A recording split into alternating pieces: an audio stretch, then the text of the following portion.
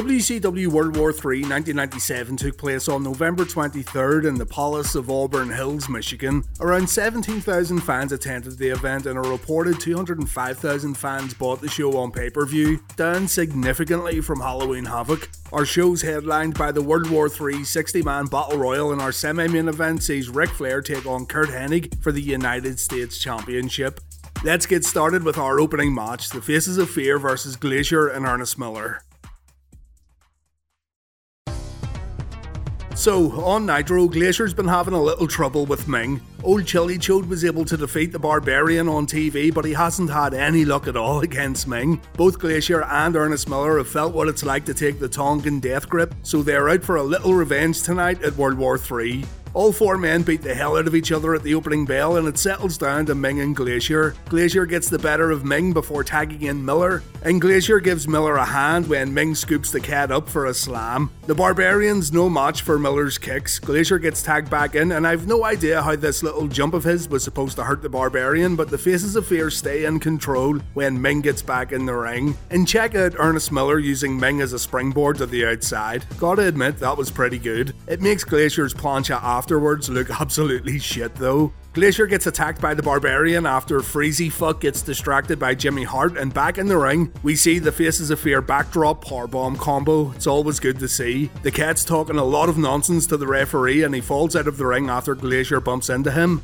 And the crowd pops when Glacier gets his ass kicked in the corner. I pop too. There's a chin lock right there from the Barbarian, a shoulder breaker from the Minger. We see the deadly nerve pinch, but Ming unfortunately misses an elbow drop. Glacier tries to tag out, but he can't reach his partner. He's able to tag in the cat though after delivering a back suplex to Ming, but even after Miller fires up on both Faces of Fear, he's still not able to win the match. Cat lays in the kicks and it looks like he had things under control, but Jimmy Hart jumps on the apron to cause a distraction. Miller takes care of Jimmy, but he can't take care of that Tongan death grip from the man called Ming. The cat loses this one via pinfall, and I'd say World War III has already gotten off to a wonderful start. In all seriousness though, this was pretty much a Nitro match and it was nothing special. We really should have had the Ultimo Dragon vs Yuji Nagata match kick off the show.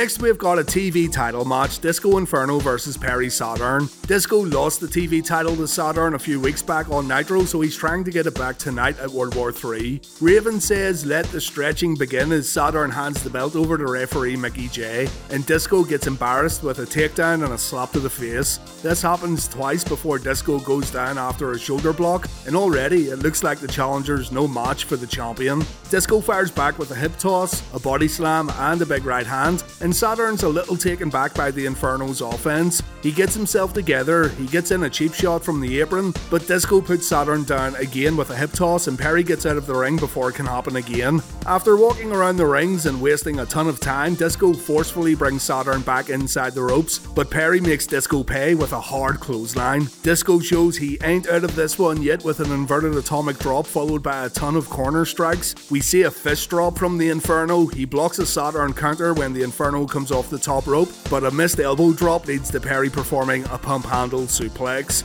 Still, Saturn's corner springboard moonsault misses its target, leading to Disco hitting a clothesline of his own. After trading pin attempts, Disco gets his little disco ball smashed on the top rope and Saturn performs a diving clothesline that takes both guys to the outside. Smackhead Kidman then talks shit to Disco from behind the guardrail, so Disco throws him over and Kidman takes a chartbuster. Some new member of Raven's flock takes the move too, and this is Lodi. Lodi was not introduced to fans on Nitro. Van Hammer isn't so easy to take out though, and Saturn takes advantage of this rather big distraction, but back in the ring, Disco performs a swinging neckbreaker. Disco then hits a top rope crossbody, but Saturn rolls through. We see the rings of Saturn, and Disco gives up. Not an awful match here at all, and it was a valiant effort from the challenger. It's not a match I'd recommend either, but it was still watchable. Not bad at all. The The Giant got his hand injured on Nitro by Scott Hall, but the big man isn't going to let the injury stop him from winning World War III tonight. The Giant says this is his spot, this is his destiny. Someone's going to pay for the injury tonight in the Battle Royal, and Mean Gene says he wouldn't like to be in Scott Hall's shoes tonight in the main event. Back in the arena, we have Ultimo Dragon versus Yuji Nagata. If Dragon wins, he gets 5 minutes all alone with Sonny Ono, and Dragon can have his way with his former manager. Just one problem here though, Yuji Nagata's been on an impressive win streak as of late, and he's going to be a tough man to beat tonight at World War III. Dragon started off pretty well with a leg sweep, a snapmare and an elbow drop combo, but his handspring back elbow gets countered and Nagata locks in an armbar. Dragon quickly gets out and Nagata leaves the ring after taking a drop kick. On the outside, Sonny Ono tried attacking the Dragon and that didn't go too well. Nagata saved Ono from getting dropped with a suplex, but back in the ring, a side headlock takeover kept Dragon in control. The hold stayed applied for an extended period of time, but Nagata managed to get out by folding Ultimo Dragon up with a back suplex. Ultimo Dragon then got punished with a few kicks. Nagata delivers a pile driver, and then the match slowed down again with a sleeper hold from Nagata. Just like the side headlock though, it gets broken up with a back suplex. We see another pile driver from Nagata. He performs a kick combo, he then locks in a camel clutch, but Dragon won't give up. He then goes back to the sleeper hold, and yeah, I'm starting to think this match maybe shouldn't have opened the pay-per-view after all. The Dragon kick combo puts Nagata down, and Dragon just fucking drags his boot over Nagata's face. Dragon then performs a crossbody to the outside, and back in the ring he performs a sunset flip powerbomb, but Nagata kicks out at 2. Ultimo Dragon keeps the pressure on with a moonsault. We then see the Dragon sleeper, but Sonny Ono jumps on the apron as Nagata gives up. The referee, of course, doesn't see Nagata submit, so Dragon sets Nagata up and we see the Dragon Steiner. That little shit Ono puts Nagata's foot on the rope though. Dragon knocks Ono off the apron by using Nagata as a battering ram, but Nagata falls on top of Dragon and the referee counts to 4. I guess he was just making sure. Nagata wins and Dragon doesn't get his 5 minutes with his former manager. This one picked up considerably towards the end, but a lot of the match was spent in headlocks and sleeper holds. We have seen way better from both guys, so yeah, not a lot to see here unfortunately. The Steiners put their tag team titles on the line next against the Blue Bloods, Steve Regal and Dave Taylor. This match wasn't promoted at all on Nitro, and even though the Blue Bloods got a big victory over Harlem Heat on Nitro, this one still felt very predictable. Dave Taylor was no match for Scotty Steiner as Scott performed a big hip toss followed by a double underhook slam, and even though Regal was feeling pretty confident when he got tagged in, as you can see here, Big Rick Steiner kept everything under control, even beating Regal at his own game with some grounded submissions. Dave Taylor comes in and he takes the Rick Steiner scoop power slam that I could honestly watch over and over again. The Blue Bloods were then able to keep Scott in their corner though to build up to that Steiner hot tag, and Rick of course cleaned house after getting tagged in. This one ended with a Steiner Bulldog and the crowd enjoyed the match. It's a by the numbers Steiner Brothers match though for sure, which isn't a bad thing. After the bout, JJ Dillon gets interviewed by Mean Gene Okerlund, and Dillon lets us know that Raven's gonna wrestle next at World War III. However, Raven still hasn't signed his WCW contract. Dillon says enough's enough, Raven has to sign his WCW deal within 24 hours or he's out. He won't be allowed to sit in the audience anymore, he won't be allowed to show up to Nitro. If Raven doesn't sign, then this next match, Raven vs Scotty Riggs, will be the last time we see Raven on a WCW show. So this one started a few weeks back when Riggs declined an invitation to join Raven's flock. Raven and Riggs had a match where a drop toe hold on a chair caused Scotty to lose sight in his right eye, and since then Raven has still tried to get Scotty to join the flock, but Riggs has continued to decline. Smackhead Kidman says Raven will only wrestle tonight if it's no disqualification, it has to be Raven's rules, and Riggs agrees. This is exactly what happened when Scotty took the drop toe hold on Nitro, by the way. Riggs starts it off by taking out Kidman, Raven and Saturn, and Riggs stays on Raven back inside the ring. Parrot Riggs pummels Raven and Raven goes down after a swinging neckbreaker, though the offense stops when Raven throws Riggs into the corner. Bobby Heenan says Raven should just move the eye patch over to Scotty's good eye as Raven chokes Scotty with his flannel shirt. Raven then brings it to the outside, but it's Scotty who does all the damage. Raven gets thrown into the ring steps and Raven gets choked with a camera cord. Scotty gets in a few punches back inside the ropes, but a jawbreaker buys Raven a little more time. Saturn gives Raven a chair and Scotty takes a shot across the back. Raven then sets the chair up in the middle of the ring, but he gets a taste of his own medicine when Scotty performs a drop toe hold, the same move that made Scotty turn into a swashbuckling parrot. Still though, this doesn't end the match and Raven kicks out of the follow-up cover. Riggs then drop kicks the chair into Raven's face, but again, the match isn't over. Raven gets a foot on the ropes. Riggs says that's enough. He performs a bulldog and Raven takes all the impact on the chair, but again, somehow Raven kicks out. Raven counters a suplex with the even flow DDT. Raven grabs a mic and he says he didn't want to do this. He wants Riggs to join him. He says he feels Scotty's pain after hitting him with another DDT, and Raven wants to know why Riggs won't listen to him as Riggs takes a third even flow. Scotty can't answer the 10 count and Raven wins via knockout. The Flock enters the ring as Raven gets his hand raised and the Flock carry Riggs out of the ring and through the crowd. Scotty could be heard whispering, "Thanks Raven." I liked this match quite a bit. They told a good story here and I like how vicious Raven got towards the end of the bout. We've been seeing a lot of Raven and it's been a lot of talk with very little action. Tonight he showed why people should fear him and this is exactly what he needed to do at this point. Big Steve Mongo McMichael vs Bill Goldberg was our next scheduled match, but the match doesn't take place. Mongo walks out holding a lead pipe and he's wearing the Super Bowl ring that his wife Deborah gave to Goldberg at Halloween Havoc, so it looks like Mongo already got to Goldberg. Mongo grabs a microphone and he says Goldberg isn't the only one who can sneak up on somebody, referring to Halloween Havoc. We go backstage and we see Goldberg having a little snooze, so yeah, the match isn't going to happen. Steve says he's ready to wrestle though. There has to be someone backstage who wants to give these people in attendance a show. Who's it gonna be? Who's it gonna be? The only big Mongo around here is the one in Alex's pants. Oh, Big Blacklist.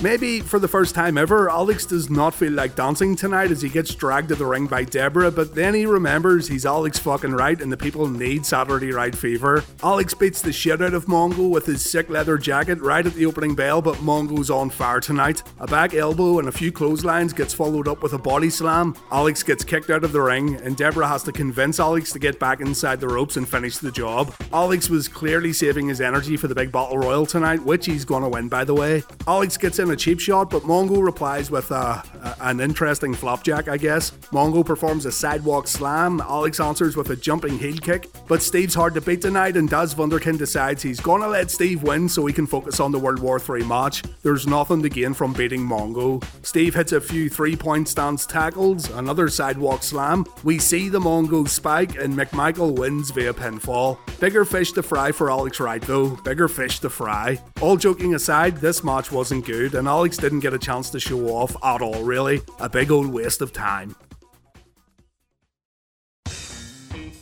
Rey Mysterio Jr. defeated Eddie Guerrero at Halloween Havoc to win the Cruiserweight title. The match was insanely good. On Nitro though, a few weeks later, Rey lost the title back to Eddie clean and this was kinda surprising. Dean Malenko showed up to confront Eddie, so it looks like the Cruiserweight title might move over to the never-ending Guerrero vs Malenko feud, but tonight at World War III, Rey has another chance to win the title. Eddie complains to Charles Robinson after Mysterio gets the better of Latino Heat at the opening bell. A huge snapmare takeover sends Eddie flying out of the ring, and once again he complains to the referee, but Rey's doing nothing wrong. All this is getting Eddie great heat, and he covers his ears as the crowd chants Eddie sucks. Rey performs a head scissors takedown, but Eddie moves into a head scissors submission. The two get back up and Guerrero drops Rey with a release German suplex, and Mysterio goes down after a hard back suplex. Eddie then applies an abdominal stretch, and there's a botch here when Rey comes running at Eddie, but they recover well, and Eddie goes out of the ring after a springboard head scissors takedown. Rey goes for a sunset flip powerbomb from the ring to the outside, but he can't complete the move. Guerrero ends up hitting a backbreaker, and yeah, something just feels a bit off here in comparison to the Halloween Havoc match. Guerrero delivers a superplex, he signals for the frog splash,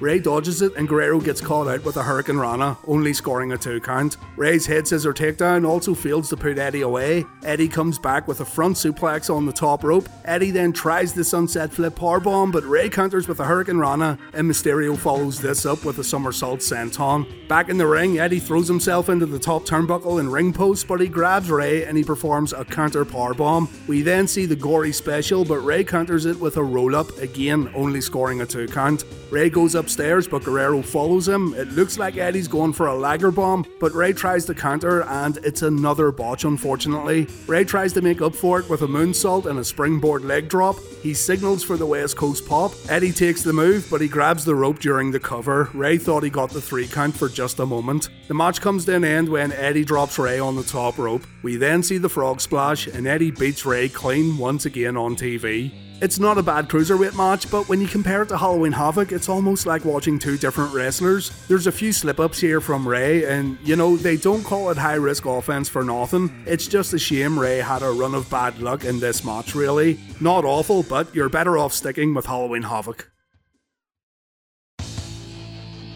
The Curt Hennig vs Ric Flair rivalry continues on WCW. This is a rematch from Halloween Havoc, and once again the US title's on the line. This whole thing stems from Fall Brawl and Flair seeking revenge for Curt slamming that cage door on his head. Maybe the feud ends tonight at World War III in this no disqualification match. Rick has a little trouble getting his hands on the US champion, with Curt trying to stall as much as possible, but Flair remembers it's an ODQ match tonight, so he attacks on the outside. Flair throws Curt over the guardrail. The two fight in the crowd, with Flair maintaining the advantage but losing it when the two come back to the guardrail. Curt screams at Flair and he wraps a cord around the Nature Boy's neck. Rick gets tossed into the ring and again Perfect chokes Flair with that camera cord. The two end up on the outside again, with Flair taking control. The Nature Boy performs a double axe handle from the top all the way down to the floor, but this move hurts Flair and he begins limping. The commentators wonder if Flair twisted his ankle. Curt takes a few chops at the guardrail, but Hennig answers with a thumb to the eye. Gets him every time. Rick takes a few right hands before the match resumes back in the ring, and Randy Anderson gets fucking pie-faced by Curt after Flair kicks out at 2.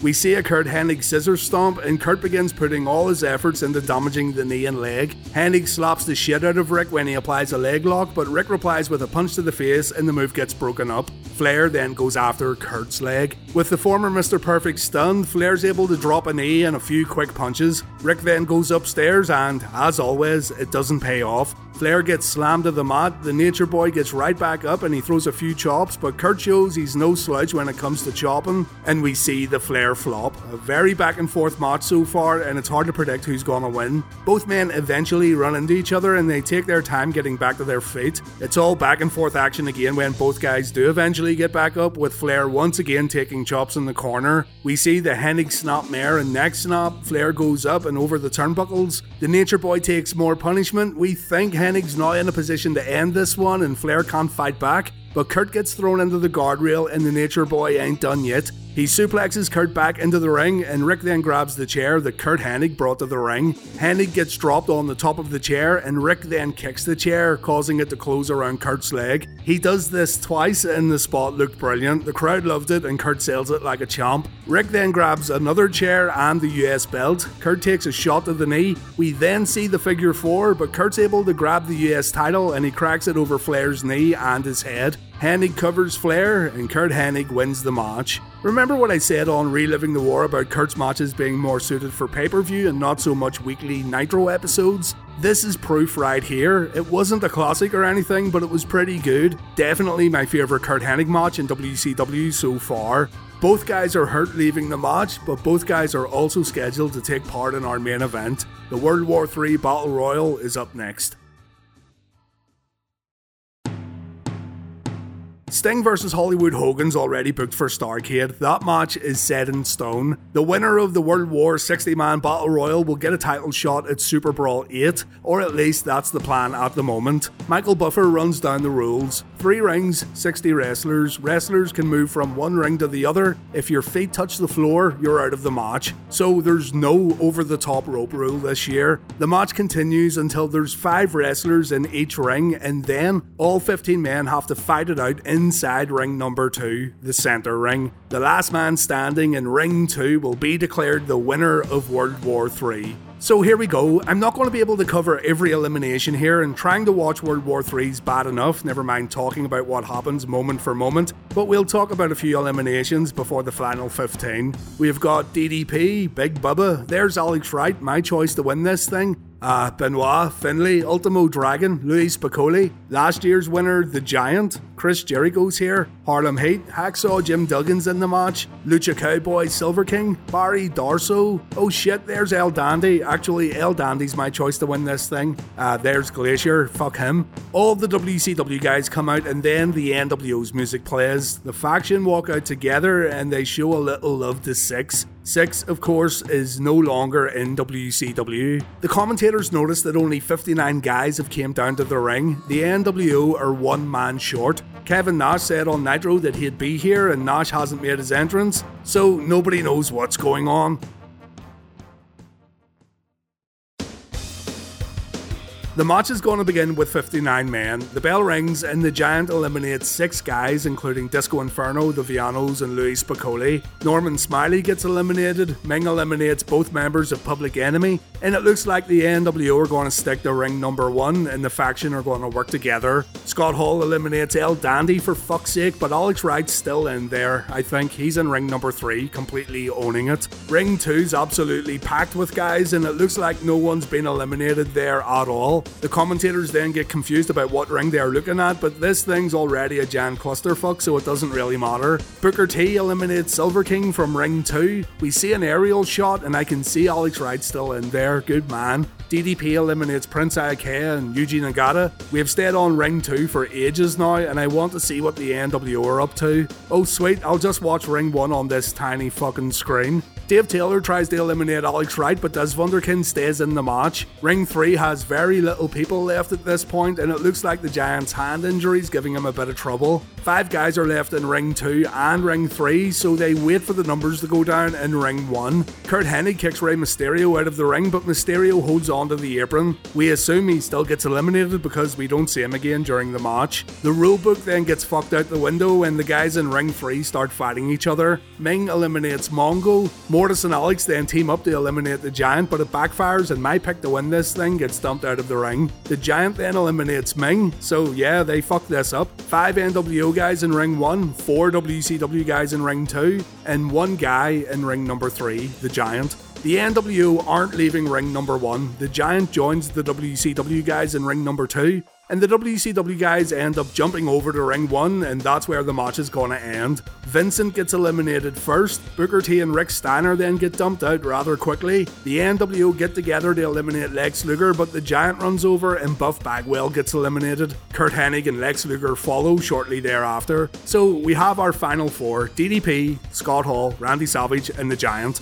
The Giant stops Macho Man from hitting the elbow drop on Page, and Page is able to hit a diamond cutter on Randy Savage. The Giant stops Macho from getting eliminated though because the big man wanted to choke slam Savage. Savage takes the move and then he gets stumped out of the ring. So Scott Hall is now all alone with 2 WCW guys. Scott goes over to ring number 2. He then points at the entranceway. The NWO's music begins to play and number 60 is going to make his way down to the ring. The NWO music then stops. Voodoo Child plays in the arena and out walks WCW champion Hollywood Hogan. The commentators can't believe it, but Hogan's part of this match and he joins Scott Hall in World War III. It's 2 NWO guys once again versus 2 WCW guys.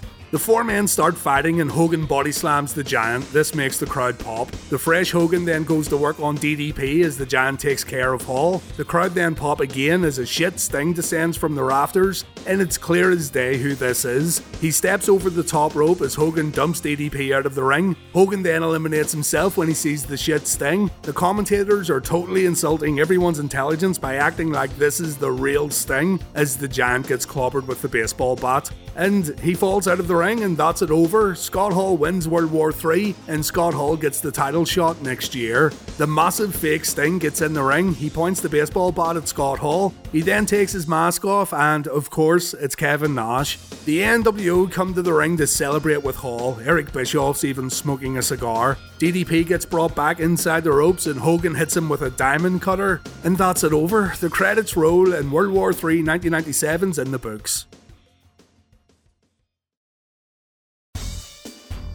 So the pay-per-view as a whole doesn't come recommended, unfortunately, and there's nothing here at all that's must-see. Raven vs Riggs and Hennig vs Flair were matches I enjoyed, and I didn't think Disco vs Saturn was all that bad either, but there's much better matches to be found on other WCW pay-per-views in 1997. It's a very average pay-per-view, and it even feels like winning the Battle Royal doesn't mean all that much, seeing as the title shot isn't until next year. This pay-per-view feels more like an annoyance for WCW on the road to Starrcade. It's just okay, but those people who decided not to buy the show on pay-per-view definitely made the right call. But our next WCW pay-per-view in the Reliving the War timeline's definitely a big one. Some say it is the beginning of the end, but it's still significant. We'll get to Starrcade 1997 in just a few short weeks, so join me on Reliving the War, and we'll see how WCW gets to their biggest, most financially successful pay-per-view of all time. Thanks for watching, guys, I do appreciate it, and take care.